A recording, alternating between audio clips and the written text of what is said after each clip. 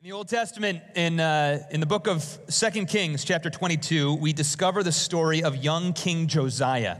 Josiah was 8 years old when he became king, very young king. He had come after a succession of very wicked and evil kings. The land was not doing well. There was idolatry taking place. There was child sacrifice taking place. All the terrible parts of the Old Testament were taking place in the kingdom when Josiah, this young 8-year-old boy, becomes the king. Well, 18 years into his reign, his high priest, whose name was Hilkiah, is doing repair work in the temple. And Hilkiah stumbles upon the book of the law. What's remarkable is that the book of the law had been lost. The book of the law, more than likely, would have referred to the first 5 books of the Old Testament, Genesis through Deuteronomy, the books that Moses wrote. Hilkiah is stumbling upon, cleaning up all the crates, cleaning up all the old stuff, dusting the cobwebs off the temple with his team, and he stumbles upon the law. And he runs over to Josiah, the king. He says, "You'll never believe what I found. I found this book, and it looks like it's the book that, those rumors we've heard of, that all this had been recorded, that God had spoken through Moses to his people." Hilkiah brings it over, and for the first time in many generations, the book of the law is read. Josiah listens, and here's what we read in 2 Kings 22, verses 11 to 13. When the king heard the words of the book of the law, that's Josiah, he tore his clothes. Let's pause there. I want you to think the kind of emotion that is affiliated with tearing your clothes. It's such a deep pain and grief. It's a turmoil of the soul that something has completely changed my life. I just have to rip something. Josiah is so overwhelmed by the reading of the law, he tears his clothes. The king commanded Hilkiah the priest, "Go inquire of the Lord for me and for the people and for all of Judah concerning the words of this book that's been found. For great is the wrath of the Lord that is kindled against us, because our fathers have not obeyed the words of this book to do according to all that's written." Josiah begins an act of repentance, this process of falling before God in genuine humility, falling on his knees, bringing the other priests of the temple on their knees, saying, if this is what the word says, and this is what we've been doing, we've been sinning, and there is wrath coming, and they repent. Josiah begins to go through all the land, clearing away all the idols, every little bit of symbolism, everything that was possibly any type of worship to a foreign god. He even goes so far as to remove all the military horses that had been commissioned in the service of a false god. He burns all the chariots that had been commissioned in the service of a false god. He removes every priest that is not faithfully preaching the one true gospel found in the Bible.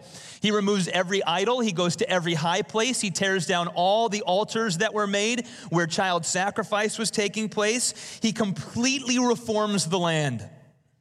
2 Kings 22, verses 35.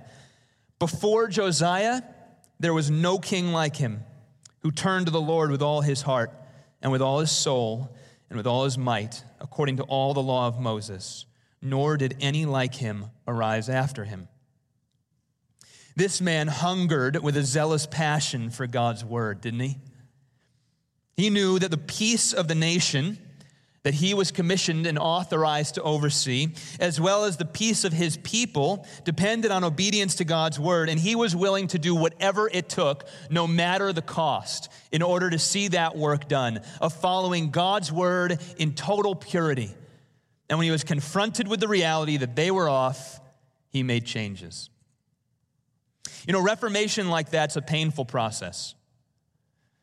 It's not easy to be the person to go to all the idol factories and shut them down. You don't make friends all that well doing that.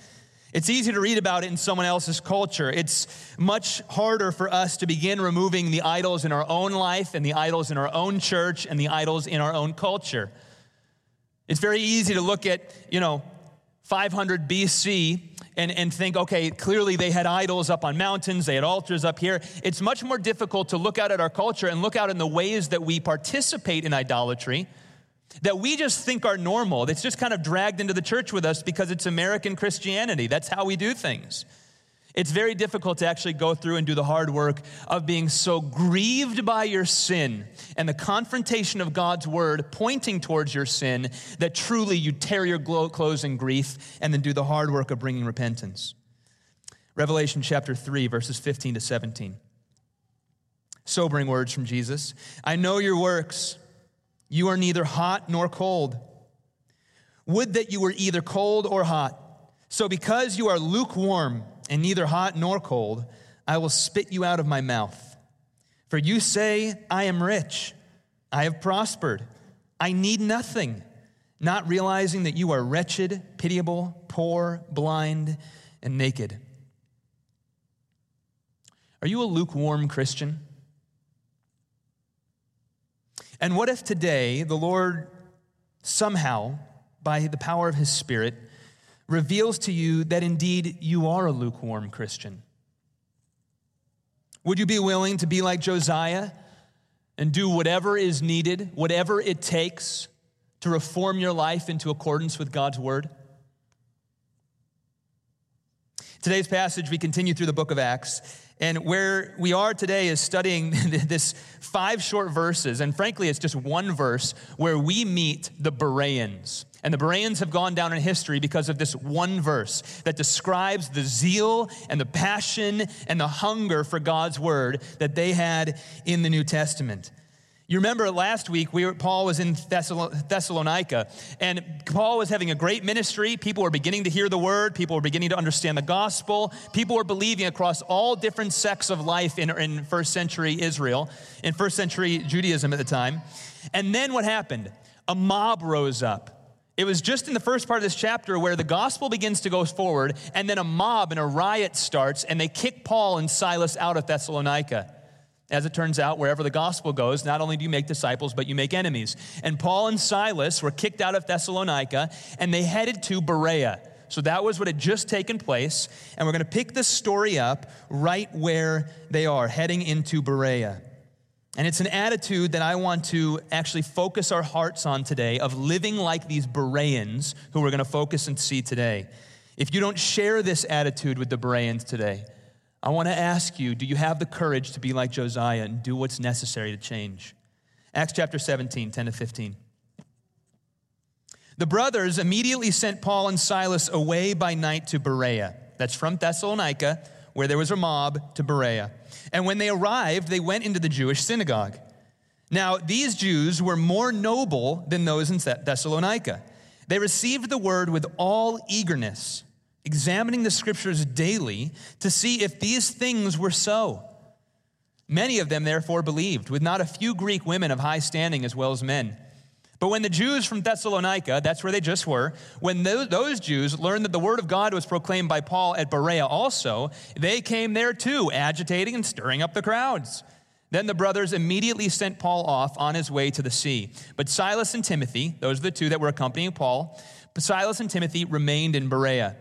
Those who conducted Paul brought him as far as Athens, and after receiving a command for Silas and Timothy to come to him as soon as possible, they departed. Now, let's deal first with the second half of that text. The Jews from Thessalonica, who just had stirred up a mob in Thessalonica, catch word that Paul is now in Berea preaching, and he's having some success. The gospel is beginning to go forward, and what do? Those same Jews from Thessalonica come over, and they begin a new mob, and they begin to try to stop Paul from doing his work. The faithful, clear, deliberate, unfiltered preaching of God's word and all of its implications will make deep disciples, as we see in Thessalonica and in Berea. And it will also make deep enemies. And this church is willing to pay that price. I need you to hear that. And I invite you into that with us.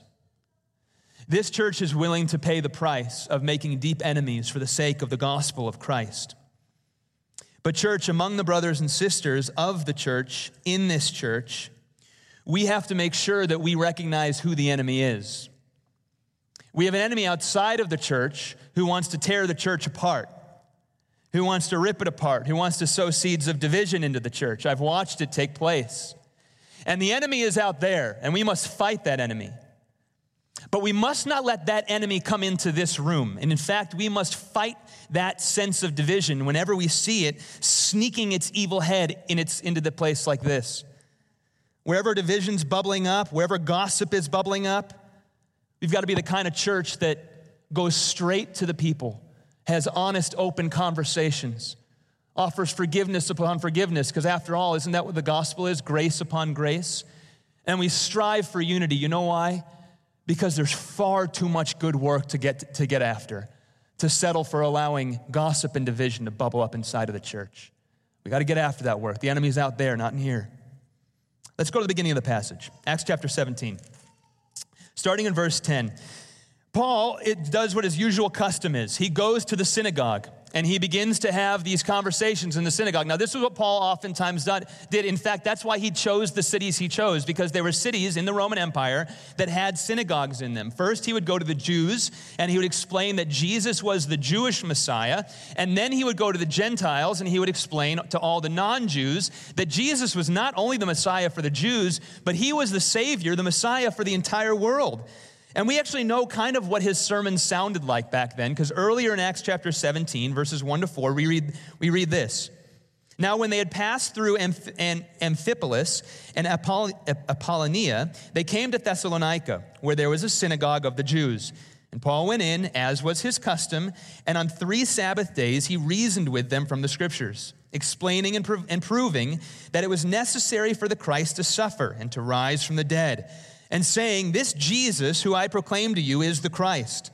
And some of them were persuaded and joined Paul and Silas, as did a great many of the devout Greeks and not a few of the leading women. Paul would go over multiple Sabbath days into the synagogue, and he'd open up the scrolls. They didn't have Bibles like this back then. They had these big scrolls that they'd roll out, kind of pull them open. He'd find his place, and he'd begin to teach that Jesus was the Messiah. And people would come back week after week. What are you teaching? Explain it more to us. We never heard this before. Can you? What about this? And Paul would reason with them and prove to them that Jesus was the Messiah from the Scriptures. And I love that language. He explained and proved. That's very important. He made a logical defense for the case of the gospel, rooting his argumentation in the pages of Scripture. What is he not doing? He's not necessarily relying on dreams and visions that he's had. Paul later tells us of dreams and visions that he's had, and he uses them to encourage the church. But when he's trying to explain to folks who are not believers who Jesus is, he's going back to the text and he's showing them with clarity exactly who Jesus is from the Word of God. This is what the Bible says. Now, I want to just explain this to you. This might seem like a small point, but actually I think it's really, really important. In this church, we have a really powerful movement of evangelism taking place where many of you have come out with me and others and gone out sharing the gospel of Jesus Christ with folks in Chicago. We'll go to Millennium Park. We'll go down to the Loop. Many of you are also working diligently to share the gospel with your neighbors, with your coworkers. The most effective thing you can do to share the gospel is to open up your Bible. And rather than saying, this is what I think, this is what I feel, this is my perspective, go back to the Word and show them what the Bible says. Let them see Jesus' own words. Because you know what the Scripture says about Scripture? It says it's sharper than any two-edged sword. It pierces through to the division of bone and marrow, dividing soul and spirit. See, it's the Word of God that's 1,000 times more powerful than your own reasoning and proving. It's when you open up God's Word that things begin to happen. And people hear God's Word and they say, that's convicting. I had never thought of that. That's what the Bible says. I see this over and over again. If you want to win people to Christ, you do it with your Bibles open and you know Scripture so you can bring the right passages to bear in any given conversation. Now, let's look at these Bereans. For the rest of the message, I want to focus on these particular people, the Bereans, and I want to look at the life they lived and what they did when they were encountered with the gospel. Verse 11, let me read it again. Now, these Jews in Berea were more noble than those in Thessalonica. They received the word with all eagerness, examining the Scriptures daily to see if these things were so. Let me call out just from that one verse, 4 clear identity markers that someone has a Berean spirit about them. And what I'm going to do with each of these, I'm going to contrast them with a lukewarm spirit. I want you to see that there is a right, joy-filled, eager, passionate pursuit of Jesus that is remarkably and clearly seen in these Bereans. And in the American church, there is also a lukewarm spirit that is very easy to think is normal for Christians, and it's not. So I want us to see these two spirits side by side. Number one, first marker of a Berean spirit, a curiosity about the things of God. There's a curiosity about the things of God. We're told that they were more noble. Isn't that an interesting word in our ESV translation? They're more noble. That word certainly has the idea of nobility. Sometimes the word noble is used to speak of kings, queens, those who are royalty. In this particular context, the word is meant to say they were very virtuous, but it's virtuous because they're open-minded. They were curious. They wanted to learn new information, and they wanted to see God, and they wanted to understand the scriptures. They had a curiosity to understand and rightly read the word of God. Their curiosity was hungry to make sure they weren't reading it wrong, and so they approached God and his word with a hungry curiosity to know, is this what the text actually says? They were open-minded in the sense that they wanted to know God's word. And when a teacher like Paul came along and began to instruct them things that they had never heard before from the word of God, they wanted to know, is this really what the Bible says? I've got to know this for myself. They were curious. That's a Berean spirit. Lukewarm spirit. A lukewarm spirit lacks curiosity. It lacks passion to discover the things of God through the word. A lukewarm spirit has very little conviction in their heart if they go a few days without approaching the word of God or without reading the word of God, because there's no curiosity there. There's no hunger and desire to learn something new about God. It's just not there. And so if you go a little bit without reading the word of God, there's no real conviction. It's just normal life because there's no curiosity inside of you. And the other thing about a lukewarm spirit with Christianity is that it misunderstands what it means to be open-minded towards scriptures. We are not open-minded towards every idea that someone can say, towards any preacher and anything that they might tell you. We want to know, what does the text actually say? And so we're not open-minded to any idea or everyone's opinion. We guard ourselves against new ideas because we're limited by what the text actually says. And so we're curious. We hear an idea and we say, let's see, is it true? See, this is what the priesthood of believers is all about. When you become a Christian, we're not reliant, you're not reliant on me to tell you what the scriptures say. I'm a teacher. I'm a preacher. I help teach and I help expand on the word so we can have right thinking on it. But you share with me in the priesthood of believers, which means that you have authority given to you by God to open up the text and see, is this what it says? My pastor told me something today that's really interesting. I can go to the Bible and see if it's true. Do you have a curiosity about you? Do you have a Berean spirit? Or has lukewarm American Christianity kind of worked its way into you a little bit? Number two, they had an eagerness. It says that they searched the scriptures with all eagerness. When I think of that language, I heard one preacher describe it this way one time, a long time ago. He said it's like a hungry dog sitting underneath a table. You ever seen a dog who's sitting by a table and he's just, he's sitting there patiently, just waiting for the smallest crumb. And when he thinks a crumb is about to fall, he stutter steps towards it. Yeah, no, okay, and then he sits, waits. He's hungry for the smallest crumb to fall off the table. And then what happens when a bit of food gets thrown to a dog who's sitting by a dinner table? Oh, he's all over that thing. I mean, you throw a chicken leg to a dog who's sitting by a table, he's just gnawing on that thing. He's working at it. He wants to know everything. Give that dog an hour with that chicken bone, there's not a scrap of meat left on it. He has just worked that thing, and he's probably swallowed parts of the bone. He's been so hungry for it. Eager for the word of God. Matthew chapter 4, verse 4, Jesus answered, "It is written, man shall not live by bread alone, but by every word that comes from the mouth of God." An eager, joyful, abounding curiosity and awe-filled, precious pursuit of the knowledge of God through the study of the word of God. That's a Berean spirit. As I'm going through this, I want you to hear, this will make you weird in the eyes of the world, right? This is weird in the eyes of the world. This is normal Christianity. Normal Christianity. The desire to know God, to see God for who he truly is through his word. What's a lukewarm spirit? A lukewarm spirit lacks zeal for the things of God. There's no passion. There's no excitement. There's no discovery. There's no sitting in awe of God and no desire to look at this thing and wake up early in the morning and discover what God's going to speak to you through it today and how he's going to reform your life. It's just a lukewarm spirit. There's no more wrestling with God. It's just motions. Come to church, go out of church. Come to church, go out of church. Where's the passion to know the things of God? To know everything he said. Look, I've been a Christian for 18 years in my life. I've been to seminary, I'm a preacher, I'm a pastor in a church. I remember when I was in college, near my senior year, I've been a Christian for 3 years at the time. And I remember a guy was discipling me. I just FaceTime with him this week. He was discipling me. And I remember saying, I feel like I got a good grasp of this thing at this point. I think I kind of got it. I understand it. I've read it a handful of times now. I kind of know how the books fit together. And I remember thinking quite cockily, like I had this thing figured out.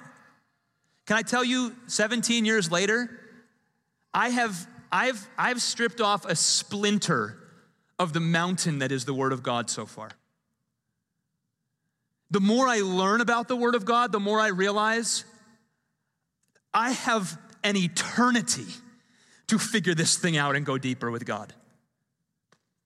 We need a zeal to get past the splinter, to say there's a mountain before us, there's a whole iceberg. We haven't even scratched the surface. I want to know everything about God. Where's the passion? Berean spirit or lukewarm spirit? Which one's true of you? Number 3 was community. Did you read that in this text? Community. It was the whole church that came together. Remember, in that day, there weren't personal handheld Bibles. They didn't have a printing press yet. That didn't happen until the Reformation. Praise God for the printing press and for Bibles. That's amazing. But in that day, they were probably in a smaller synagogue like the one in Berea, maybe 2 scrolls tops. These huge, I don't know if you've ever seen one of these old scrolls. They're huge. They have these 2 poles in them. And what you do is you roll it out, and it takes about 10 men to kind of carry it. Then you roll it out a little bit more, then you carry it. Together, day in, day out, searching the scriptures. That's how I know it was done in community, because you needed community to do it, simply to open it. What does it say? Could he be right? Remember when Paul said this? What do you think about it? What do you think about it? Oh yeah, what Rabbi so-and-so say to you? That kind of lines up with what this says. Did you hear that over here? What is he saying over there? See, a Berean spirit wants to do this in community. Verse 12, many of them therefore believed, with not a few Greek women of high standing as well as men. A Berean spirit loves the study of God's word in community because they know there's no such thing as Lone Ranger Christianity. I had a seminary professor who used to say, Dr. Wong Loy Singh, he used to say, if I could study the word of God every morning by myself or every morning with a group of people, I choose the group of people every time. It's more uncomfortable, and I like my alone time, he'd say, but I get far more out of it with a group of people because God's placed his Holy Spirit in all these different people, and they're there to shape me, and I'm there to shape them. A Berean spirit loves community. 1 Corinthians chapter 12, verse 27. Now you, plural, you are the body of Christ and individually members of it, of the body. We're dependent on one another. If you think you can do this Christianity thing in a city like Chicago that wants to take Christians down, you are wrong if you think you can do it alone. You need the body. You were made for it. The Berean spirit loves the body. A lukewarm spirit believes in Lone Ranger Christianity. They're not that concerned about everybody else. A lukewarm spirit kind of pops in, pops out, does their thing when it's convenient for them. The church is showing up to do something real important that everyone's been called to. Someone else will probably do it. Church needs volunteers for the children's ministry. Someone else will probably do it. Church is calling their people to fill the back hallway with prayer, 8:15 to 8:45 every Sunday. Someone else will probably do it. A lukewarm spirit's not that concerned if it doesn't really nicely fit into their own personal desires and wants and needs and schedule. A lukewarm spirit is very American because America loves their individuality and the pursuit of becoming the best you. But in a Berean spirit, we're more interested in the best church. And whether that means that we're a doorkeeper in the house of the Lord or someone who's showing up early at 6 a.m. in the morning to set the room up, it doesn't matter what our role is. We're here for the fullness of the body of Christ. Number 4, there was a fixed rhythm. A fixed rhythm. A Berean spirit studies Scripture daily. You see it right in the text. They examined the Scriptures daily. They were hungry. They couldn't go a couple days without it. They go stir crazy, busying themselves with a whole lot of other things, leisure activities that were not as exciting as them and not as life-giving and soul-forming and important for them as the Word of God was. A Berean spirit cannot fathom going a few days without the influx of God's Word to shape their heart, to fuel their mission, to connect with God, to reform their ways, because a Berean spirit knows how sinful we are. It knows that we're more sinful than we would ever dare admit to anybody in this room, and we're more sinful than we even realize, and God sees it all. And we need the Word of God to sharpen us. How dare we go without hearing from God's revealed Word to shape us every day? See, a lukewarm spirit, there's no rhythm to it. It's the study of God's Word at convenience, if it fits in, if our favorite show is not on, if I got to bed at the right time, if I didn't go out all night last night, right? It's whatever all the other things that we want to do with our time. If the Word of God fits in, I think of it like this. You only have so much time in your week. And usually what happens, we live in Chicago. This is a very busy city. We're very busy with a lot of very important things, and there's a lot to do and a lot of things you could be doing. But there's only so many hours in a week. You can't do everything. I want to learn jujitsu. I just can't right now. I don't have the time in my life. My wife would kill me if I took jujitsu on right now, okay? Side note, that wasn't in the script. But you have all this time, okay? But what happens is you start putting all these things you have to do into your life, and slowly what happens is you feel the squeeze. And because the study of God's Word is the lowest priority item, it falls off the first. It's the first thing to fall off. And so I sit down with you. Whenever I connect with someone, how's your study of God's Word? Oh, it's okay. How often is it? Once or twice a week. That's good. That's good if you're settling. But if you want a Berean spirit about you for the things of God, to know God, it's not going to cut it. You need the daily influx of God's Word. Do you have a lukewarm spirit? Or do you have a Berean spirit about you? See, this is what the gospel is. This is really good news, because here's what I'm guessing right now. As I'm saying this, my guess is there's a lot of conviction going around this room right now. There's got to be. There's got to be a lot of conviction going around this room. And if there's not, I'm not sure if you're listening. Because we are a church in America, and we've dragged a lot of American kind of do-it-at-your-own-pace Christianity into here with us. And we need the Word of God to shape us. Let the Holy Spirit have its way. Feel the rot inside of you. Know it's there. But then be like Josiah, who tore his clothes in grief and said, no, God is far too important in my life to settle for that. See, this is how sweet the gospel is. The gospel is grace upon grace for sinners like us who, though we're still walking this many years after following Jesus in lukewarm Christianity, we can look up to the cross and say, yeah, I know. Jesus says, I know. I'm aware of the situation, and I still love you. You know why I still love you? Because I died for you on the cross. It's that beautiful that even when I gave my whole life for you and you let Bible reading fall off your priorities because you kind of could care less some days, I still love you. I went to the cross for you, and I'm not turning my back on you. And I'm not leaving you in your lukewarm Christianity. I'm drawing you out of it. See, the gospel is not just justification. Justification is the moment you believe in Jesus Christ. I was 17 when that happened. But the gospel then drives you through sanctification. That's the lifetime growth in the knowledge and love of Jesus Christ. And you keep growing. You never stop at these plateaus and just think you made it. I've uncovered a splinter of this mountain. Got an eternity to figure it out. Imagine for a moment, let me see if I can give you a picture for this. Imagine for a moment that you're driving towards the Rocky Mountains, okay? You're headed towards the state line of Colorado, and you just get over a hill, and in the distance, you can see just the Rockies, right? They're amazing, but they're blurry. It's hazy from a distance. From the state line, they're impressive, but you're not on the mountain yet. It's impressive. And so you're looking from the state line. When you believe in Jesus, it's a lot like crossing that state line. Okay, now I get it. I see the smallness of myself, and I see the bigness of God. He's the mountain. And I can see it, and I recognize it, and I understand it. And I have the right awareness as a Christian at this point to be able to say, to stand on that mountain would be the greatest thing I could ever possibly do. To know God with that depth.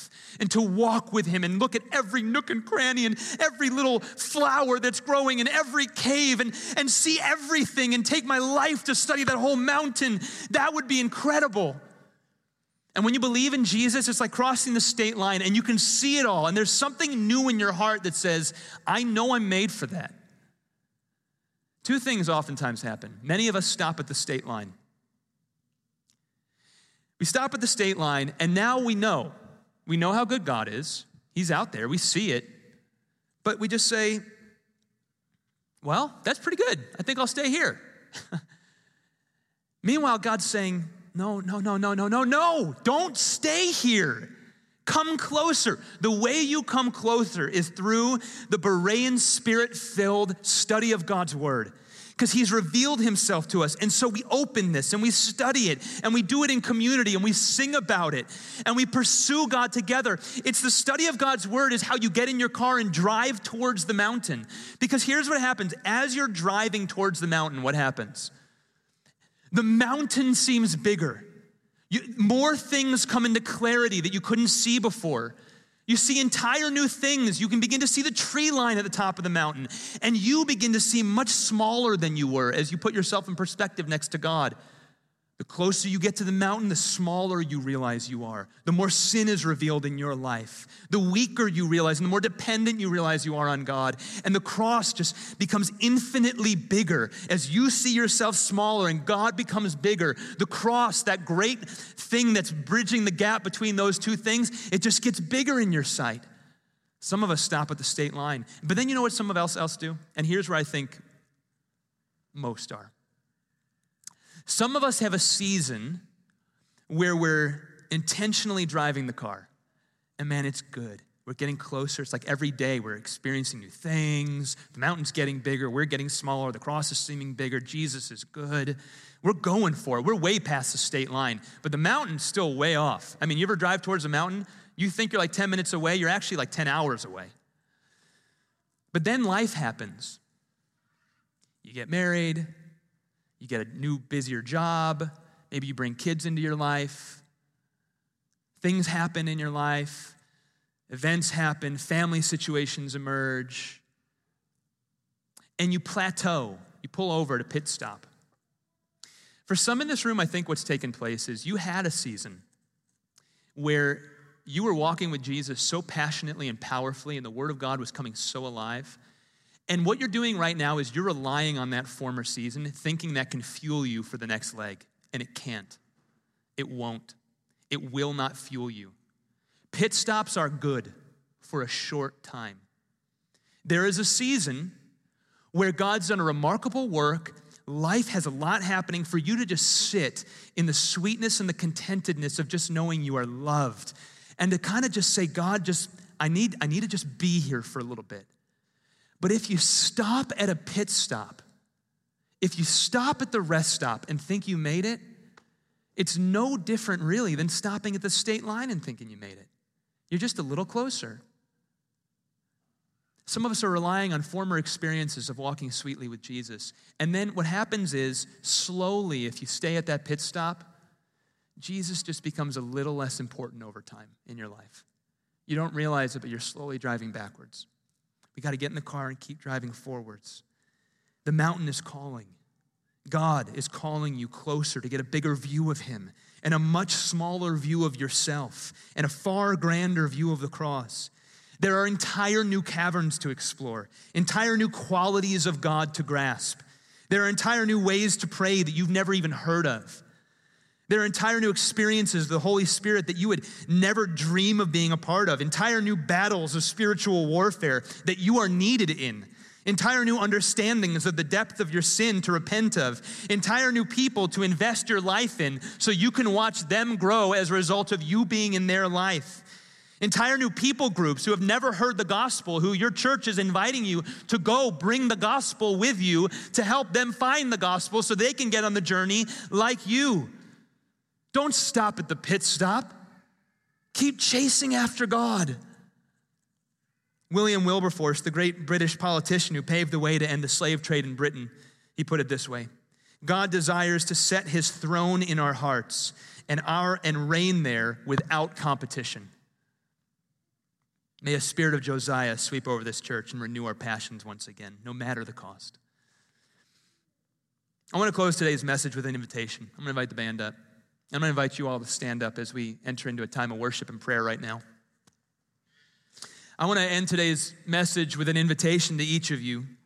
It's very easy in our modern day to get swamped with everything that must get done.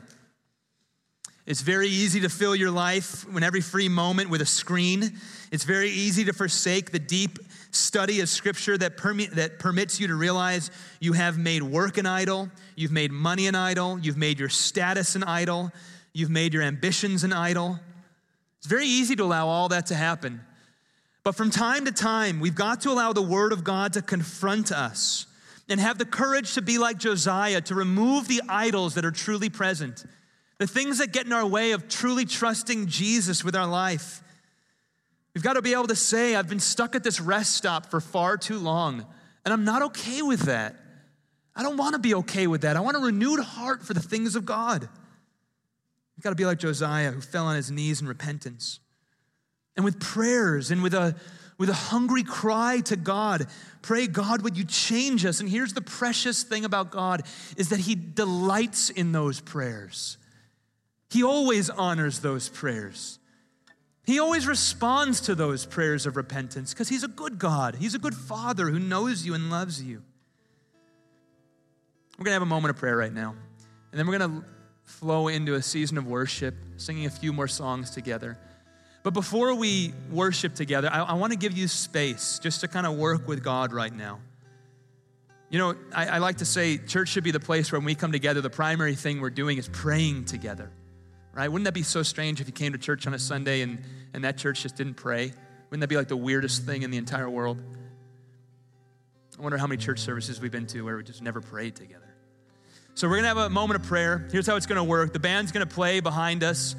And I'm going to invite, if you're a deacon in this room or if you are a trained prayer warrior in this room, I'm going to invite you, just head to like maybe the outside, the walls, kind of to the outside. You'll see some of these folks heading out that way. And what we're going to do is we're going to pray. And honestly, I'm going to invite you to do something that's very uncomfortable for some of you, and that's to get up out of your seats and to move around the room. I believe the Holy Spirit's asking you to repent of true idols in your life. They don't look like idols. They don't look like, gods made of gold, but they're there. And they're stopping you. They're hindering you. And if you sense that at all, have a Berean spirit about you. Don't do it by yourself. Do it in community. That's what these prayer warriors are for. It's your family. They're deacons. They're trained for this. They love you. They pray for you even when you're not in here. They're praying for you.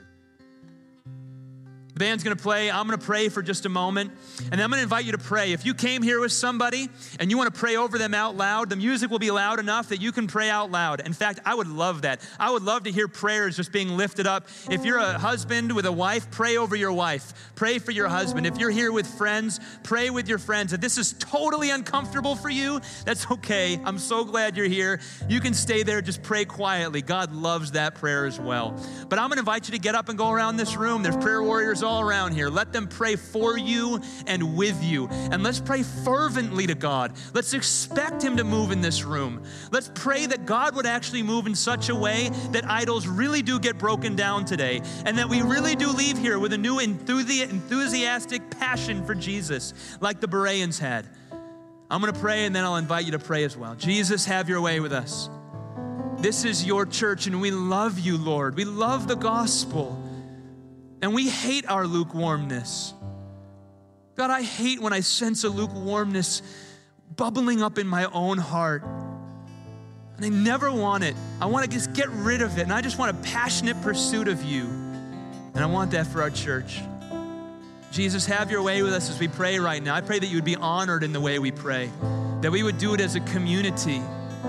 Revelation says the prayers of the saints rise up like a fragrant aroma before the throne of God. May these rise up to you, Father, as you sit on your throne. We love you. May we kick off this whole ministry year as a praying people, boldly approaching the throne of grace.